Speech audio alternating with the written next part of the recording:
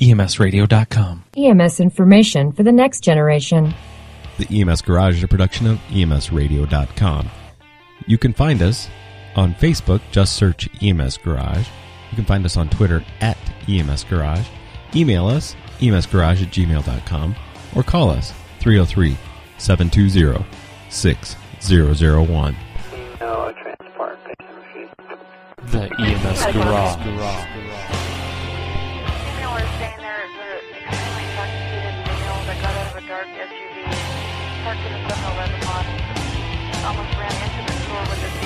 Checking out right now. Okay, I got DG on the phone there wanting to know if you could handle that call as well. Just confirming you are checking the patient. Mailman 22 is on scene. Here's buddy.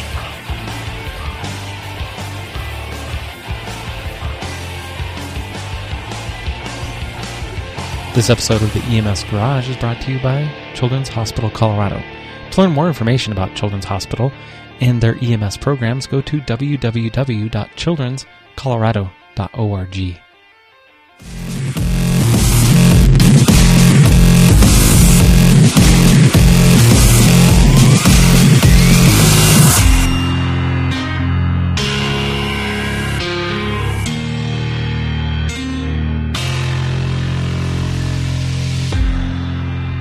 That's because it was muted.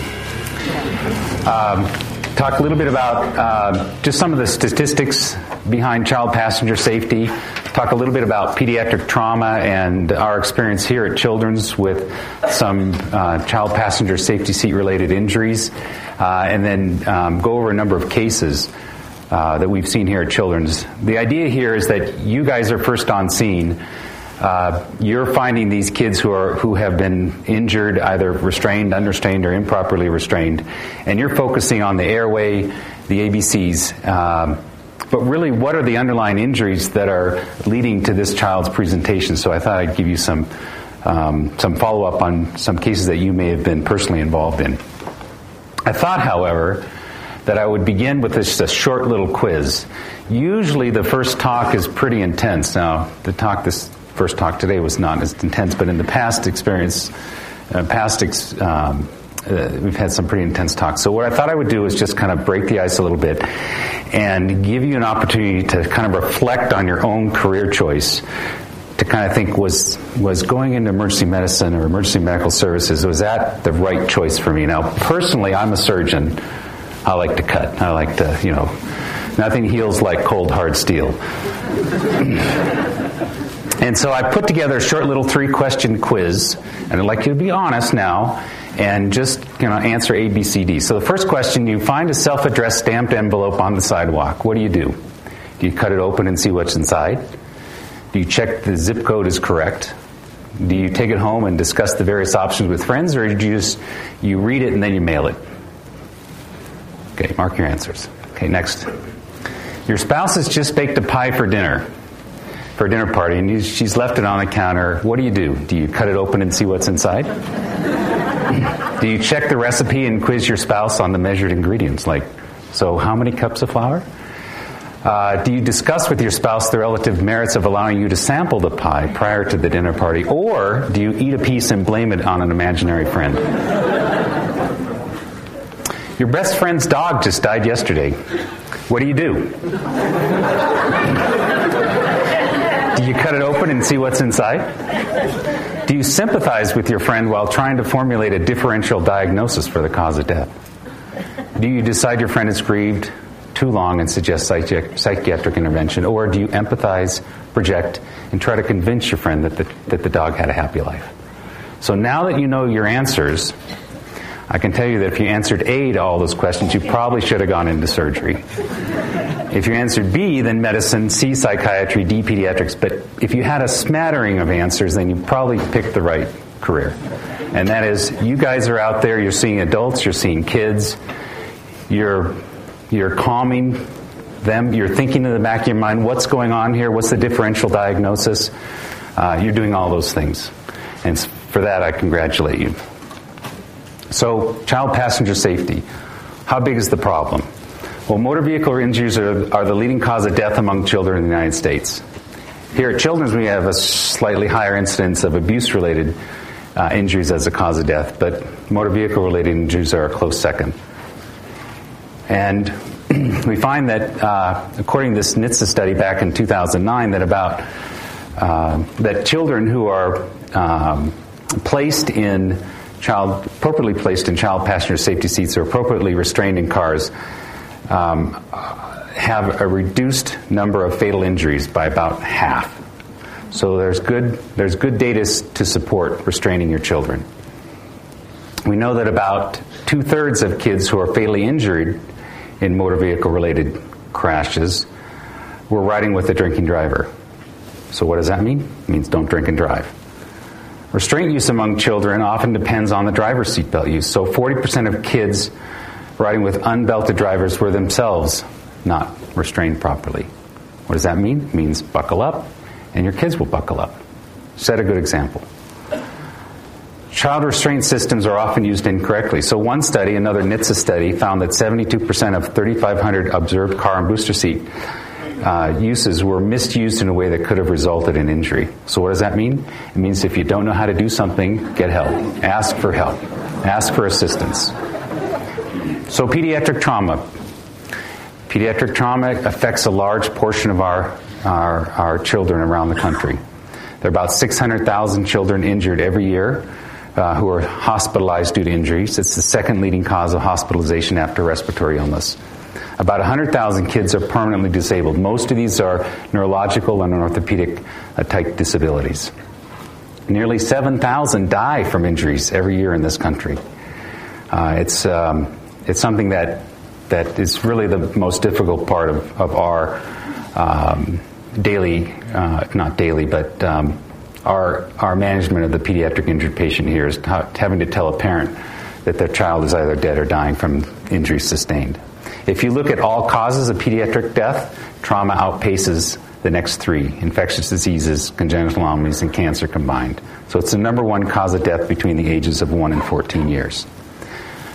What is it that's unique about children that leads to certain types of injuries, or certain patterns of injury? Well, head injuries are very prevalent, and one of the reasons is that the head is disproportionately large, especially in the infant and toddler, relative to their body size. Moreover, they are at risk for high cervical spine injuries. And one of the reasons is because of this large head on this relatively weak musculature and ligamentous support provided by the neck. In addition, the upper facets are relatively horizontal, so when you have a sudden deceleration injury, the head translates horizontally as opposed to the adult, where the facet joints are more oblique, and so you have this ability to compress against the facet joints and not allow this horizontal movement of the head on the cervical spine. And so what we see is high cervical spine injuries in kids, especially under the age of 8. And the problem, of course, with high cervical spine injuries is you get injury to the phrenic nerve roots, and therefore you get respiratory arrest and cardiac arrest in the scene. So when I was a surgical resident in San Diego, I looked at all the CPR in progress cases over about an 8-year period at Children's in San Diego, and we found that of those kids who came in with CPR in progress, nearly 30% had a high cervical spine injury. So if you come upon a child in the field who's not breathing, think in the back of your mind, cervical spine injury. Around the age of 8, you begin to see in a more adult-like pattern, so the cervical spine injuries are more in the C5, C6 level. Kids are short, and this puts them at risk for being struck in the chest or in the abdomen by the fender or the bumper of the car. They have a smaller torso, and their organs are more compact, and they're at risk for multiple organ injuries, such as liver and spleen. And what that then leads to is basically greater risk for multiple solid organ injuries. Their skeleton is incompletely calcified, and it's therefore very flexible, and we oftentimes see kids with pretty significant underlying pulmonary contusions with no overlying rib fractures. So they get compression of the chest, rebound, leading to hemopneumothorax without any associated rib fractures. If you see rib fractures, then you know that a significant blunt force injury has been imparted to that child's torso.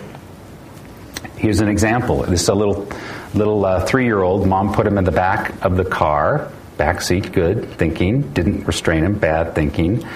As she was pulling out of the driveway, he pulled up on the car handle. The door opened. He rolled out, and she rolled over him. And he came in with a pretty significant right pulmonary contusion with no overlying rib fractures. He had a liver injury, adrenal injuries, and a right renal contusion. So again, all these organs are kind of tightly compacted together, multiple organ injuries, but interestingly, didn't require any surgery. Did get a chest tube for his hemothorax. Did get a blood transfusion, but didn't require any operative management. The other thing, of course, that we have to consider when taking care of kids is that you guys are doing, we're putting fingers where fingers have never been before. We're putting tubes in. We're putting sharp objects underneath their skin. We need to tell them if they're conscious what we're doing and try to explain to them why we're doing this in order to get them to cooperate with us. So just a bit about children's. Before I introduce the cases that I've collected here, in 2011, about 57% of the kids who came to us were first seen at a referring institution. We received kids from 59 of the 64 counties in the state of Colorado, and we also received kids from the Canadian border south, including the Dakotas, Montana, Wyoming, Utah, New Mexico. The geographic size of our catchment area is almost the size of Western Europe if you take out Spain and Portugal. Not surprisingly, the summer months are our busiest. June pretty consistently is the busiest month of the 12, and perhaps this is because the kids are freshly out of school. It's great to be out in the sunshine running around, but unfortunately that leads to a number of motor vehicle related injuries. If you look at the top 5 mechanisms of non-fatal injury, falls in the schoolyard, falls in the home, ski-related, snowboard-related injuries are the most common. Next after that are motor vehicle-related injuries, and these can be either passengers or bicyclists struck by motor vehicles. Pedestrians struck, number 3. Assaults includes child physical abuse. If you look at causes of fatal injury that we've seen over the last 5 years, again, child abuse, number 1, and these are mostly shaken babies.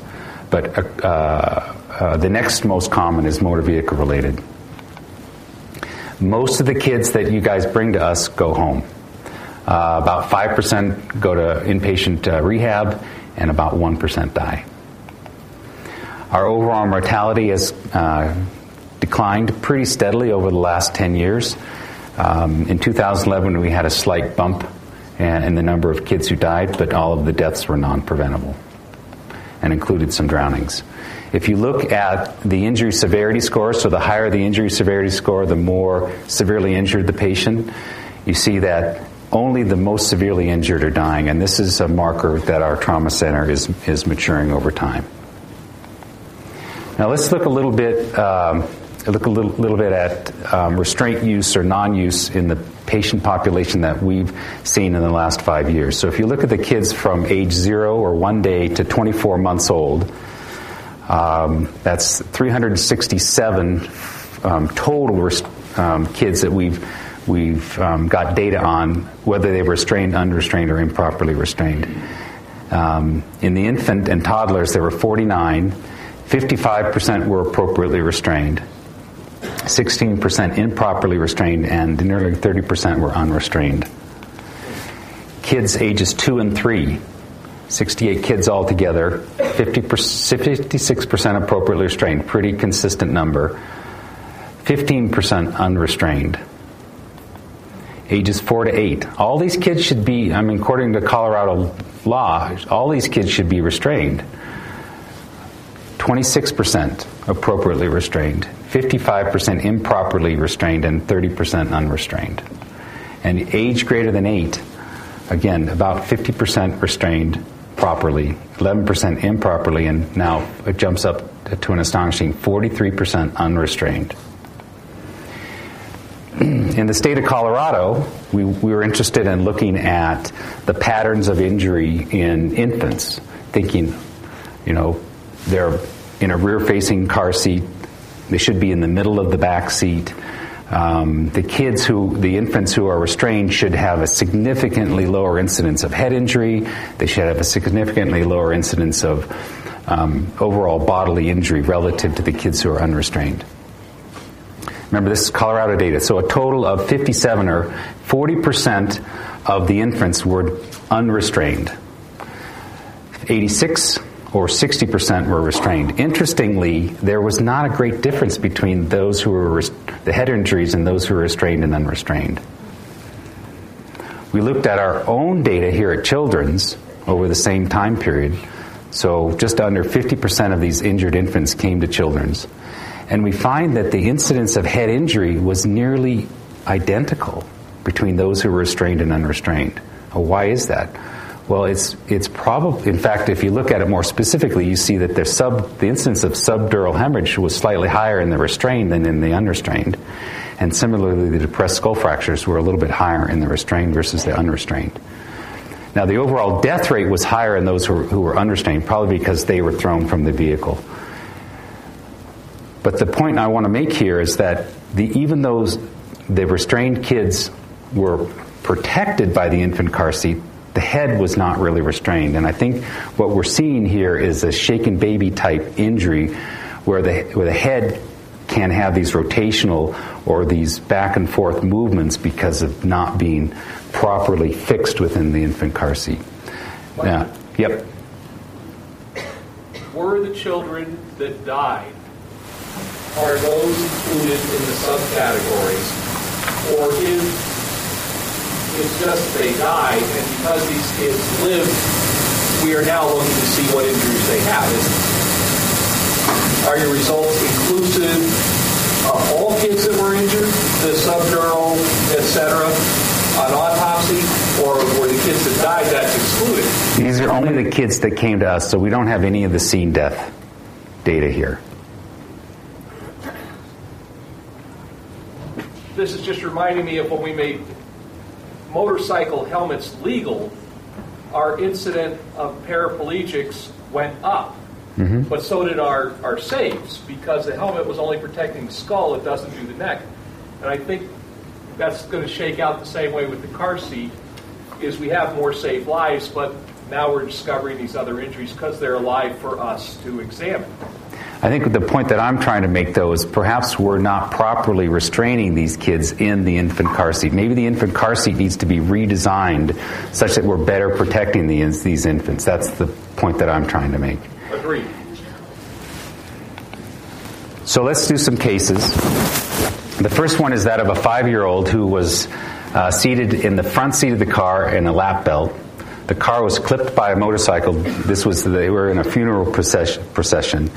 And the car suddenly stopped, the airbag deployed, and the child slipped underneath the lap belt into the driver's side of the vehicle. He was unresponsive at the scene with a Glasgow Coma score of 6. He came in, he had a severe traumatic brain injury. He had both subarachnoid and intraventricular blood. He had a temporal skull fracture, pulmonary contusions, left clavicle fracture. He was in the ICU for 17 days, 2 months on the inpatient rehab service. He ended up with a residual right hemiplegia, some oral motor apraxia or discoordination, some speech, language, and cognitive deficits. And remember, this is a funeral procession. I mean, they weren't traveling at 60 miles an hour down the highway. This was a 30, 35 mile per hour crash, but improperly restrained. Case 2 is that of a 5-year-old female. She was restrained again in the front seat, this time with a lap and shoulder belt, but no booster seat. They were involved in a T-bone crash with significant intrusion on that child's passenger side. She required extrication. She was transported to a local ED and then with a Glasgow Coma score of 3, intubated, transfused, came to us. She had a basilar skull fracture with contusions, maxillary fractures, grade 4 liver laceration, grade 4 spleen, so again, multiply injured, intubated for 8 days, ICU for 10 days, transferred to inpatient rehab, spent 2 weeks on the rehab service, ended up with a right conductive hearing loss. She still requires assistance with the activities of daily living, such as brushing her teeth, combing her hair, and those sorts of things. She has impulsive behaviors, probably because of some frontal lobe injuries. Another case, you come upon a 3-month-old female, 32-month-old female, who was buckled into a car seat, but the car seat was not appropriately restrained in the car, not secured in the car. So it was a high-speed crash into an embankment with a rollover. Mother was intoxicated. She was subsequently arrested. The child suffered left frontal scalp, forehead lacerations, and lots of embedded glass. She had right thumb injury with nerve laceration, left wrist laceration, multiple abrasions. Here's her CT scan. You can see a defect here in the left forehead here with lots of embedded glass. She went to the operating room with plastic surgery to fix the forehead, orthopedics to manage the thumb and wrist injuries. She was here for 3 days and discharged in the care of the Department of Social Services. Case 4. This was a 4-year-old female. She was lap belted in the back seat. She was actually sitting with her sister, and there was one lap belt securing the two of them. The car hit a patch of ice and struck a pole at 30 miles per hour. She came in with significant facial swelling, which you can see here. And you can see some underlying fractures, facial fractures here. She had multiple facial fractures, which were both comminuted and depressed. And so she actually had basically a free-floating left face. She underwent multiple operations in order to plate these fractures and then subsequent removal 6 months later with a plate and screws. Case 5, 13-month-old male, not actually a picture of him, but this is just to show the lap belt type abrasion. So he was lap belted in a booster seat in a T-bone crash, had significant abrasions across the abdomen, grade 3 spleen injury, resuscitated in an outside hospital, transported to Children's by air, discharged day 3. Oh, this is just an aside. Fluoxetine, this is Prozac, it's a SSRI, it's a selective serotonin reuptake inhibitor. It's used to treat depression, but also obsessive compulsive disorder. Could you imagine if you had OCD and you opened the package and you saw this?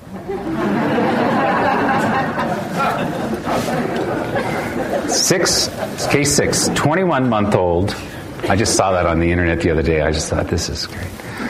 21-month-old, restrained in a booster seat, which was secured by a lap belt in the middle and the back, T-boned high speed by a pickup truck. He had decreased limb movement, priapism, decreased rectal tone.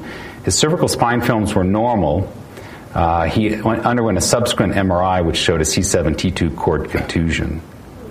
As a result of these injuries, he's paraplegic and he's got a neuropathic bladder, so he requires intermittent catheterization throughout the day, and he's on a bowel regimen. Case 7, 18-day-old male, restrained in a toddler-sized car seat rather than an infant car seat. The seat was not buckled into the car. Mother was driving drunk. She rolled the car into a ditch. The child suffered distal tibia shaft fracture, was discharged the next day to the Department of Social Services. Mom was arrested.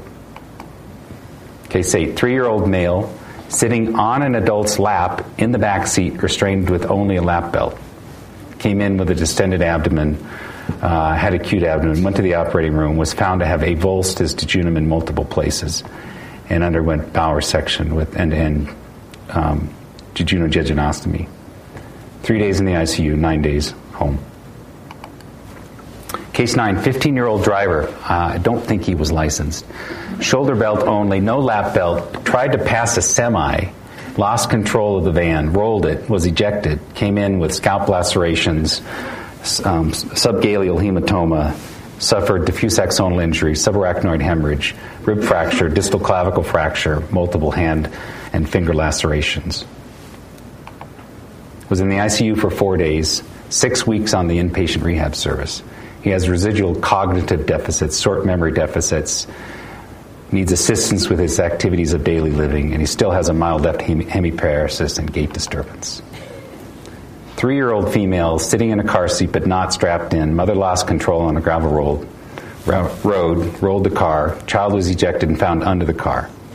Right temporal skull fracture, flail chest with 4 right rib fractures, pulmonary contusions, pneumothorax, liver and spleen injuries, renal contusion, adrenal hemorrhage, 4 days in the ICU, 9 days in the hospital, discharged to home. And probably the most dramatic and last case I have is that of a 5-year-old male who was restrained in the rear seat with a lap belt only, head-on crash, 65 miles per hour, arrived at Children's via air with a demarcation across the lower abdomen where the belt mark is noted there, and the whole lower half of his body was blue. He was not moving his lower extremities. He obviously had an aortic injury, aortic transection. He was extremely unstable, had multiple perforations of the bowel, which had been avulsed from its mesentery. Went to the operating room for not only repairs of the aorta, but stapled off the multiple sections of bowel that were perforated. Underwent multiple procedures in the ICU to wash out the abdomen repeatedly. Was in the ICU for a total of 20 days, 35 days in the hospital. Did have a cord transection and is now paraplegic but neurologically normal mentally. And it's a great kid. So we talked a lot about some of the physical injuries that these kids suffer from being improperly or unrestrained in motor vehicles. What is often not seen even by us are some of the long-term problems that these kids suffer, including acute stress disorder, which is really a psychological disorder in which they have recurring thoughts of the traumatic event, which then they try to avoid situations that then lead to these thoughts. If these thoughts persist beyond 4 weeks, then it's termed post-traumatic stress disorder, and this can lead to lots of problems in school, lots of problems in the home.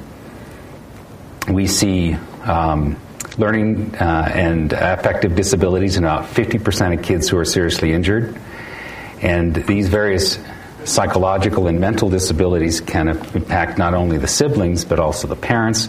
We see divorce as a result of these types of injuries. We see financial hardships on the family. It really can wreak havoc on the family. So I'd like you to leave you with just one thought, and that is hug your kids at home, but belt them in the car. Any questions?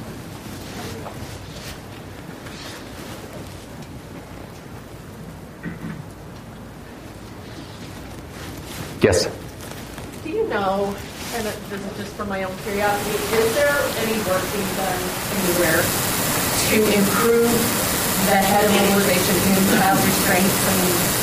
Because that's not something that obviously the DOT or anything like that is advertising that they're working on, but do you know if there's work being done on that? I have seen an infant car seat where there's a type of restraint. There's like a band that comes across the infant's head to keep it back against the infant car seat, but I've only seen it on the internet, and I've not seen it marketed in any stores.